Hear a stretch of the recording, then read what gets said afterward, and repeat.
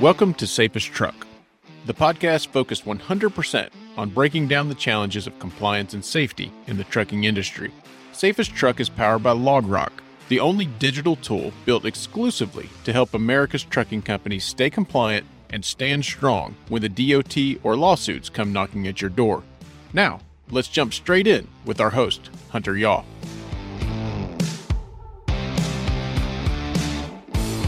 All right, so this week we have with us Alex Baker and Matt Giardina from the law firm MG&M. MG&M have a whole bunch of experience representing trucking companies, whether it's through issues large or small, in court and out of court. And we are super excited to hear from them this week about the experiences that they have had in the trenches with trucking company owners, dealing with all sorts of issues that they come through. So guys, before we jump in, I just have one quick question that I need to clarify. I need you guys on the record, as this is being recorded, to confirm that you are not going to bill me by the hour for this conversation. Can you please confirm that for me? I can Good for you, Hunter. We'll, just for you, yes. We'll enter it as non-billable time into our system. Excellent. All right. So for everyone listening, if I get sent an invoice later, they promised that they weren't going to do that. I just wanted to make sure we got that super clear at the top of the call. So guys, let's jump in. So first of all, do you want to tell us a little bit about the experience that you guys have representing trucking firms and the types of trucking firms that you've been involved with in the past, just to give folks a little bit of context? Sure, I can start. I'm at our Chicago office here for MG&M. You know, we do a wide variety of civil defense practice groups, including trucking and transportation. I've been with this firm and another firm, which have merged for about 10 years now. So, you know, the trucking and transportation practice has been a part of that over the course of my career. Very cool. What about you, Matt? Yeah, I handle the New England and East Coast litigation for the trucking and transportation group. Alex is based in Chicago, but we do a lot of overlap. We have a number of clients that are either based in Chicago or maybe based in Boston that transverse the country every day. And one of our key roles is to help manage their litigation and compliance needs. One of the hottest topics in the industry, and something I think everyone wants to, or at least needs to learn more about, are nuclear verdicts. And something that I found fascinating when I'm talking to, whether it's trucking company owners or directors of safety, every once in a while, if you mention nuclear verdict, they respond about the same way as I do when my wife pulls me aside and says, hey, we need to talk. There's a fear that strikes through the heart, and you know that nothing good is about to happen. But some folks hear the term nuclear verdict or hear talk about it in the media, wherever else, and they kind of shrug it off, and they feel like it's not going to happen to them, or it's not a risk for their trucking company. So you get this whole range of responses. So a couple of things I wanted to ask. First, could you guys give us a little bit of context on what is a nuclear verdict? Because I think part of the issue may be whether everyone has the same understanding of what we're talking about when we say nuclear verdict. And then the second thing I want to dig into is why are there so many trucking company owners out there who think it's never going to happen to them, or think that they're immune to that risk? Defining a nuclear verdict is kind of an open question, like you said. I say a nuclear verdict is anything, over $1 million. It's certainly anything that carries insurance coverage. So you're definitely in nuclear territory when the principals of the company itself are shelling out money because, their primary and excess coverage is exhausted. I think a number of people are becoming aware. A number of our clients are becoming aware of the issue, but there's also a hesitance to admit that, the nuclear verdict is not just the one-off, in Florida or in Texas that you hear in the news. And a lot of our folks that we deal with have a sense that, we already have insurance coverage, so we're going to be okay. Or they believe that the facts of the nuclear verdict case are such that those facts don't apply to them. They're doing everything right. They're in compliance, and they're not going to be surprised down the road, and they feel that they have a certain insulation when it comes to litigation. Are they immune? Are they completely protected against this? There is no immunity. There's no vaccine for the nuclear verdict. The nuclear verdict will rise usually because something small has festered, and plaintiffs are able to latch on to a compelling story, and the jurors accept that story. Help me understand, what do the mechanics of that look like? Like, how does that actually shake out in court or in litigation? If there are some examples you can share, or... I think it's important to distinguish between the type of damages that are being awarded. Yeah, in verdicts, you have economic damages and non-economic damages. So economic damages are, they're able to be calculated. So how much his medical expenses were, how much income he's lost because your driver was injured or the person who was hit, how long have they been out of work? Where you're seeing the nuclear verdicts is in non-economic damages, which are kind of up to the jury to calculate. It varies from jurisdiction, but these large verdicts, nuclear verdicts you're seeing are coming on the non-economic, more punitive damages. So what plays out, I think what we're seeing is, these trucking companies, they need to hire somebody. So they are doing their compliance and they aren't going through the steps that they need to in checking backgrounds on drivers. So when a plaintiff attorney finds in discovery that this person has been cited before for non-compliance or doesn't have their licensing up to date, that is played out by plaintiffs to the jurors to instill fear in the jurors that these drivers are out there. So they're not thinking rationally when they make these very large nuclear verdicts that we've been seeing. So I'm putting myself in the shoes of a trucking company owner who's about to enter this battle. What's the first thought that they have when they get hit with a lawsuit in your experience? I think a lot of times what happens is they put their insurance in place. They think the insurance carrier, will completely take care of this. I don't need to worry about anything. This is why I have the insurance. And they don't really understand that, yes, you need to have that insurance in place, but you also need to understand the compliance so that you can help your attorneys as much as possible in preparing your discovery responses, in responding to discovery, and preparing to take depositions, including their own. So I think, out of sight, out of mind is kind of the first thought. And then they quickly start to realize that they do need to be seriously involved in the litigation process. Interesting. So when does that reality hit and what does that look like? At what point is it becoming clear that I can't just farm this out to my insurance company? My insurance company isn't just going to take care of this for me. Yeah, I think the first point when a client really starts to realize, maybe they aren't in the best position or that it starts setting in is when their attorney comes to them about responding to requests to produce or answer discovery in terms of where the documents are kept, how are they kept. This is from your own attorney. So I think that kind of starts to settle in that they maybe are not as prepared as they thought they were. I think that's true. And I think we're really talking, maybe we need to be explicit about that, about the smaller companies. I mean, you have large, publicly traded companies that have this down to a science. I mean, your large, 500 plus truck carriers are, have their own compliance department, have their own litigation department. It's really the smaller companies, the smaller and mid-sized companies. They're not expecting litigation. I often tell my clients, when they said, I can't believe I got sued. I usually tell them, look, in today's world, it's not if you're going to be sued, but when. And like Alex said, often they just want to push this away and get back to what they do best, and that's run a trucking company. And as attorneys, I think we find that frustrating because we always think that, we really have to pay attention. We have to be proactive in responding to the events that are within the litigation itself. But we recognize these folks are running a business, and that's their number one priority. And it often is troubling when the client becomes really involved after, like Alex said, we're working with a particular individual, whether it's a safety director or one of the principals, and gathering the company's history, all the documents, all the crash documents, all the background check, all of those written records, the drug testing. And the smaller companies, they find that challenging, and they will really find the next step to be almost overwhelming, and that's when they are deposed, and the other side gets to ask them, questions across the conference table. And we see that is one of the more intense moments for these carriers, because again, this isn't in their business.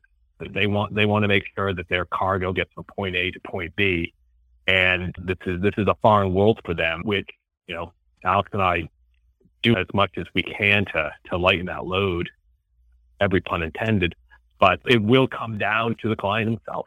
What impact does this have on your clients? I mean, this cannot be good for your health. Yeah, it's not. I mean, we've seen people lose a lot of weight. People aren't eating, and that's just a deposition.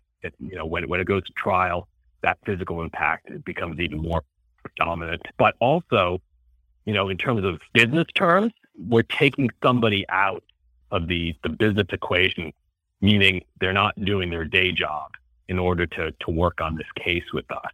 And, that contributes to not eating, not sleeping because you're trying to catch up.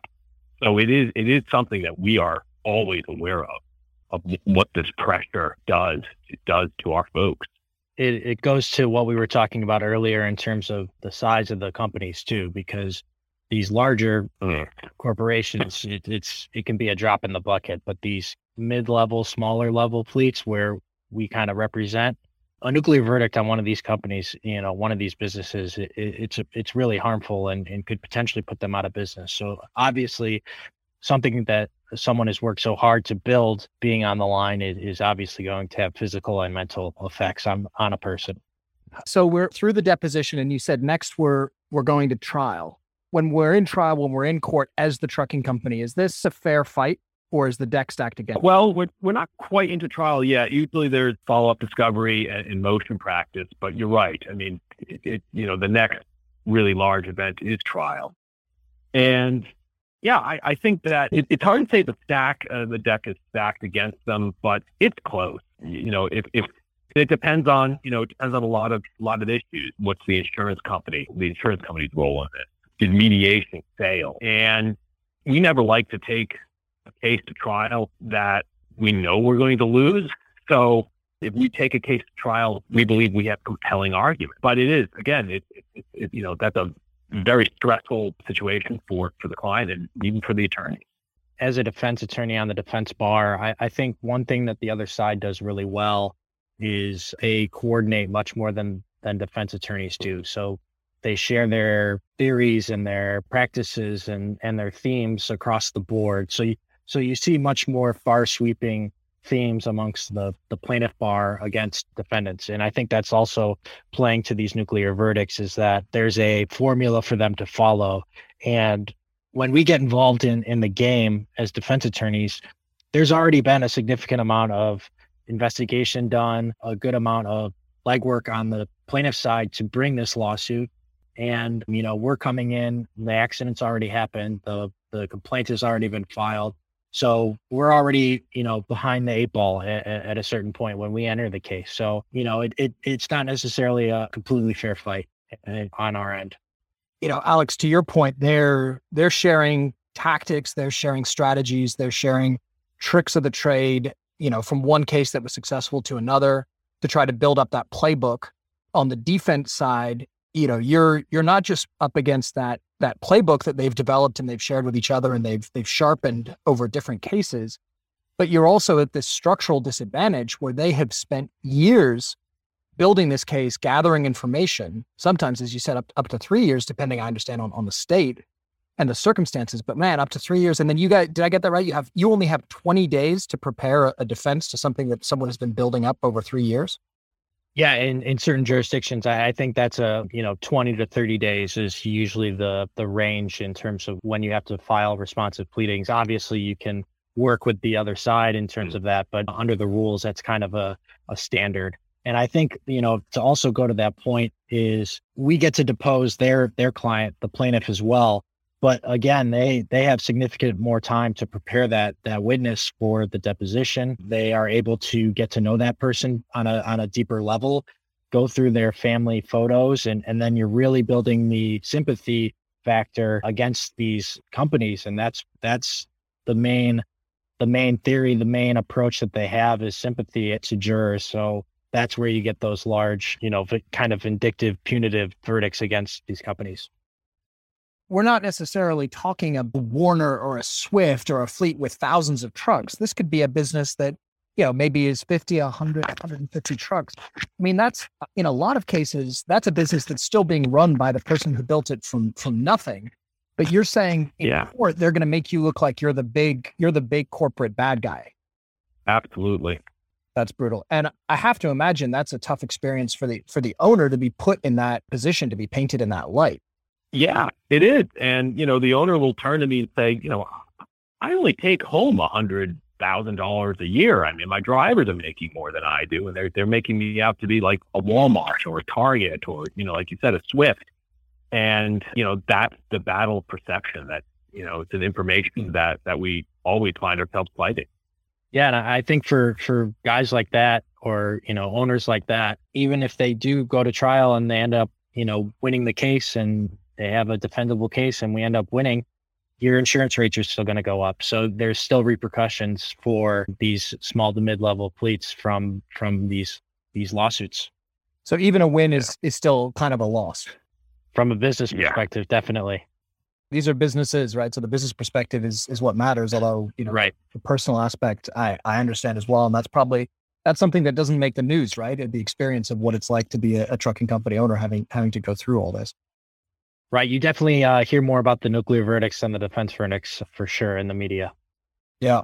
So I really liked what you said, Matt, that there's no vaccine against nuclear verdicts, but I think there is prevention, right? There's the equivalent of diet and exercise, right? For trying to avoid this disease. So what is the equivalent of eating my spinach and going to the gym to be minimizing the risk, at least, of having to deal with something like this? And if I do have to deal with it, as a trucking company owner, as a safety director, making sure that my team and I are in the best possible position. Yeah, I think, Hunter, it starts with your compliance from day one, right? What is your system to make sure that your weight is within acceptable regs? What is your system to make sure that your drivers have their regular drive testing, that the background checks are complete? And you have that system, you stick with that system unless it's not working, and you continually check in with all those safeguards, and you start building your good company story from the date you put out your ad for I want a driver, and you track everything. That's really at the heart of compliance, is what information do I have?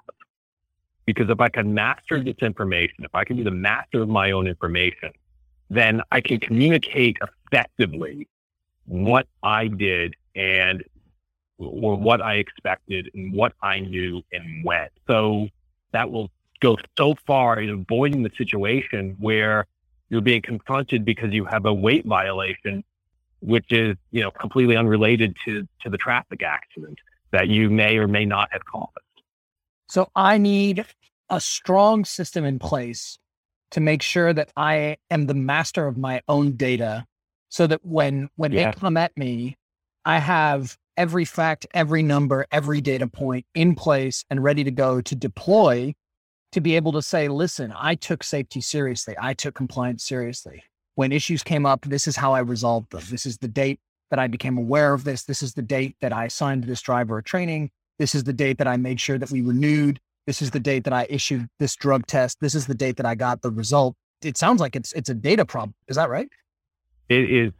More often than not, it is a data problem. And, one of the challenges that Alex and I always face is when there is a litigation, when the litigation has been filed, we go to the client and say, okay, give me everything you have. And they say, well, what does that mean?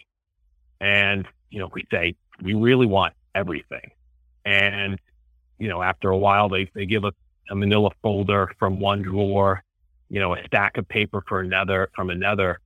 And, Alex and I will be scratching our heads. This is going to take a very long time to sort out. And, some of it may not actually involve this tractor or this trailer. And like you said, being the master of your own data, if you can package this off and in one click send it to defense counsel, you are ahead of the game, in light years ahead of the game. Yeah, I think the importance is not only collecting and keeping the data, it's also organizing it in a way that it's easily findable or searchable. Because, I think our biggest issue in terms of litigation is when the companies, they start off rather small. They have 20 tractor trailers, but then as they successfully grow their business over the years, to 100, 200 size fleet, litigation becomes more serious, and the people you had in place earlier, you want to be loyal to them, but they're in over their heads and they've lost the ability to organize it properly. And I can't tell you how many times there's been, you've gone through what you thought is everything, and then they find, a storage closet where there's a bunch of different boxes or something like that. And I think, also these businesses have been growing, 30, 40 years where everything was kept paper. Now we're seeing everything more digital. So you need to take that physical paper data and turn it into, virtual data if you're able to. Yeah, just to go back to Alex's experience with his corporate rep deposition, there was nothing worse than the other side producing a document that you should have had and that you should have seen. That really is horrible, because that document can be awful. It could be so very bad. But if we know about that early on, there are things that we can do to help minimize, how bad that document is.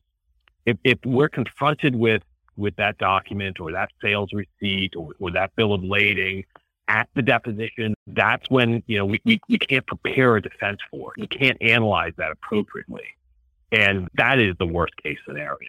And even in the scenario when the document isn't harmful or bad in itself, you've given plaintiff the bullet of arguing, what else are they hiding? They're hiding information from us. They weren't straightforward.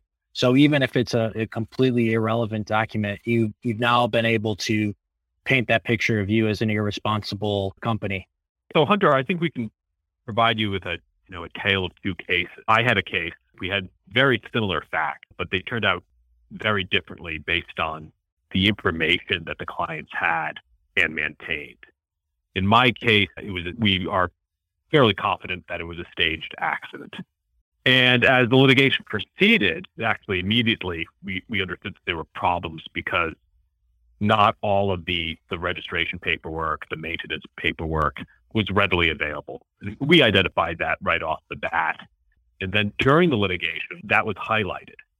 And at the deposition of not only the driver, but also of the company, there was a lot of discussion, a lot of questioning about the maintenance record and how the maintenance records of the trailer, we're not even talking about the power unit, but the trailer, were maintained. And the long and the short of it is, we had a 7-month gap where we could not account for any records of the trailer. And the plaintiff's counsel used that as a bat to bludgeon our corporate representative and to suggest that our company didn't take safety seriously, to suggest that we didn't maintain our records appropriately. And our position was that it was irrelevant. This was the maintenance history of the trailer did not have any real world impact on the causation of the accident. But it took a toll on our client because it became a sideshow issue that was real. And at the end of the day, the insurance carrier and the client agreed that it would be better to settle the case at a premium rather than have this issue with the lack of knowledge, lack of information, and really the 7-month gap become, public knowledge, or for that information to be exposed and go outside of the litigation. So we ended up settling, under normal circumstances, we would have fought the case to a conclusion because we didn't cause this accident. We were, as I said, we were fairly confident that it was staged. So that, in this particular case, not having the ability to sort, to locate, and maintain proper record keeping really caused us to settle a case and pay money we should not have. Wow. And then Alex, I think you had basically the opposite situation. Yeah, I had a similar situation where the driver involved for the company that we were representing was involved in an accident, which was, it involved minimal impact, a rear ending of a passenger vehicle, low speed, minimal impact.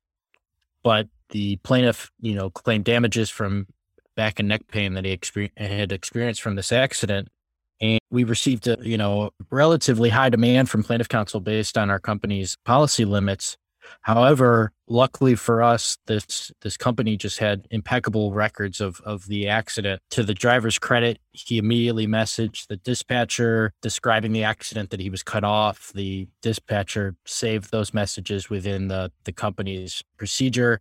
The driver took photos of the accident to illustrate the impact of to the vehicle, and you could see the plaintiff walking around the car, clearly not in any serious pain. And then the risk management person at this company requested the video, and it was all saved and provided to us.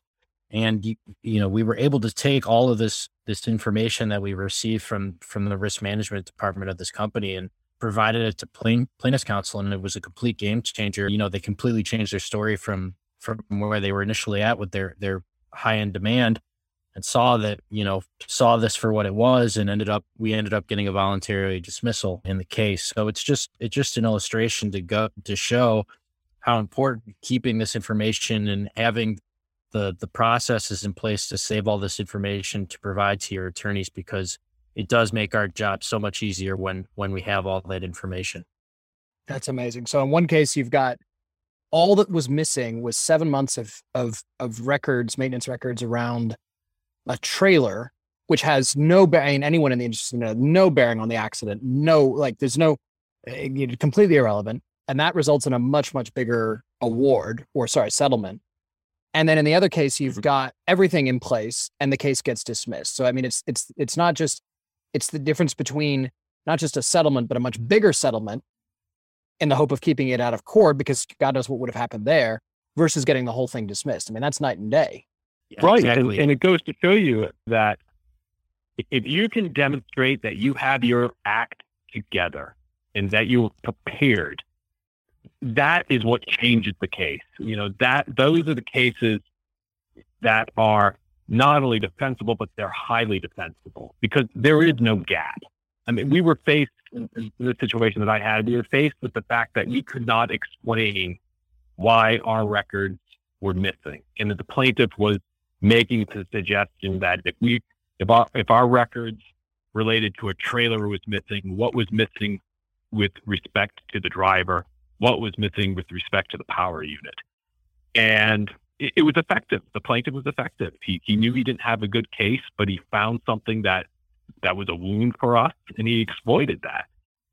I think what it also illustrates is that in my scenario where it was positive, the end result was positive, is that it's not just important for the top higher ups or the risk management department to have an understanding of what's needed to defend these cases. It needs to be a top to bottom approach. In my scenario, the driver acted appropriately, the dispatcher acted appropriately, and that helped the risk manager perform his job at this company. And then in the end, really saved the company a lot of money. We've seen this with our clients and folks we work with on a day-to-day basis, even if they've completely digitized, even if there's nothing left on paper, and that's fairly unusual, but let's say it's the best case scenario. We still regularly come across a situation where, and I'm curious if you guys have the same thing, the data is still stored all over the place. Some of it is in the cloud. Some of it is stored on someone's desktop. Some of it is stored on someone's laptop. Some of it is on a USB drive somewhere. And getting all that together, there's usually someone in the company who knows where it all lives. But if that person has left the business, or if that person's unavailable or can't remember, even a fully digitized setup, it can still be really tricky if those files are living all over the place and spread across desktops and laptops and storage files and USB drives. Is that something you guys have come across as well? Yeah, 100%, definitely. And especially in the trucking industry, you're sometimes dealing with an office attached to a garage, right? So it's kind of like, and you're not thinking of the litigation, you're thinking, I need to get trucks out on the road. So you're just throwing boxes of documents wherever they may be until it gets to a certain point. And there's only so much digging a person can do. And so I've definitely run across that numerous times throughout my career. The other thing that's not unique, but certainly typical in the trucking industry is the wage and hour dynamics, right? Where the company should have a copy of the driver's food receipt when he's on a long haul journey. And, what we see often is we know something is missing, but we can't find that. And we don't know that receipt may tell us, what his break was. And, we know that's missing, and then it becomes a scavenger hunt to find that, because, that could be a critical piece of information for the defense. And that sometimes is more frustrating to both, counsel and the client than not knowing it existed at all. Is, okay, we know there should be a document. Where is it? And, strategies or systems to put in place so that you take a photo of that receipt that's uploaded and cataloged appropriately is invaluable to the defense counsel. Well, that makes sense, because, we were talking before about how you guys are up against the clock, right? And I understand that it's 20 to 30 days to get that initial response, but still, you're at a time disadvantage. And so I'm assuming anything you can do to be able to move faster, not only is it going to mean fewer hours, that you guys are working, and therefore hopefully a more reasonable bill for the client, because you guys don't want to be spending your time, digging through stacks of paper either, right? But it's also, I would imagine, going to help you save that time, which is such a valuable resource in the defense. Yeah, it's not just our time; it's also, the client's time. Every company that we work with does something, a little bit differently, and it's identifying, like you said, Hunter, who is the person who knows where, X document is. Is it on the desktop? Is it in the hard copy file? Is it in the repair shop rather than, the front office? And, we may need one or two pieces of paper, and it takes 2 weeks to get that. And in the meantime, we're worried about it, but so isn't the owner. I don't think a lot of business owners in the trucking industry, when they start out, are really thinking about their compliance or their legal representation. But, they're two must-haves if you want a successful business. If you're able to provide us that documentation quickly for us to review it separately and not have to hound you for records, that's invaluable to your business. Not alone are you helping us on the defense side to defend your company, but you're also able to get back to things that actually, make you revenue for your company by not having to deal with Matt and I. And it may also help you avoid dealing with Alex and me, as much as that pains us to say it, because if the company, if the safety director or one of the owners, they get an alert that, all right, the driver John Jones did X, or more importantly, didn't do something, they're able to deal with that right away. All right. If the background check is missing, or if there was, for example, if there was if the driver has a moving violation, the company has to take immediate steps regarding notice and complying with federal motor carrier safety regulations. And that the delay in information getting to them only exposes them to greater risk, because they're not able to immediately take steps to comply with their obligations under the regulations. You can't fix a problem you don't know about. Exactly. All right, Alex and Matt, this has been absolutely fascinating. We see these articles that highlight the size of the award, this state, this company, this number of millions of dollars, but the nitty gritty, the nuts and bolts of what it's like, and the ways that you can prepare yourself and minimize that risk in advance, I think are things that the trucking community deserves to have a better understanding of, better information about. We really appreciate you guys taking the time to help us understand that and share the experience of defending trucking companies. So again, we had today with us Alex and Matt from MGM, the law firm, who are active in defending trucking companies, have years of experience doing it. We really appreciate you guys joining us. Thank you very much. Thanks for having us. Thank you, Hunter.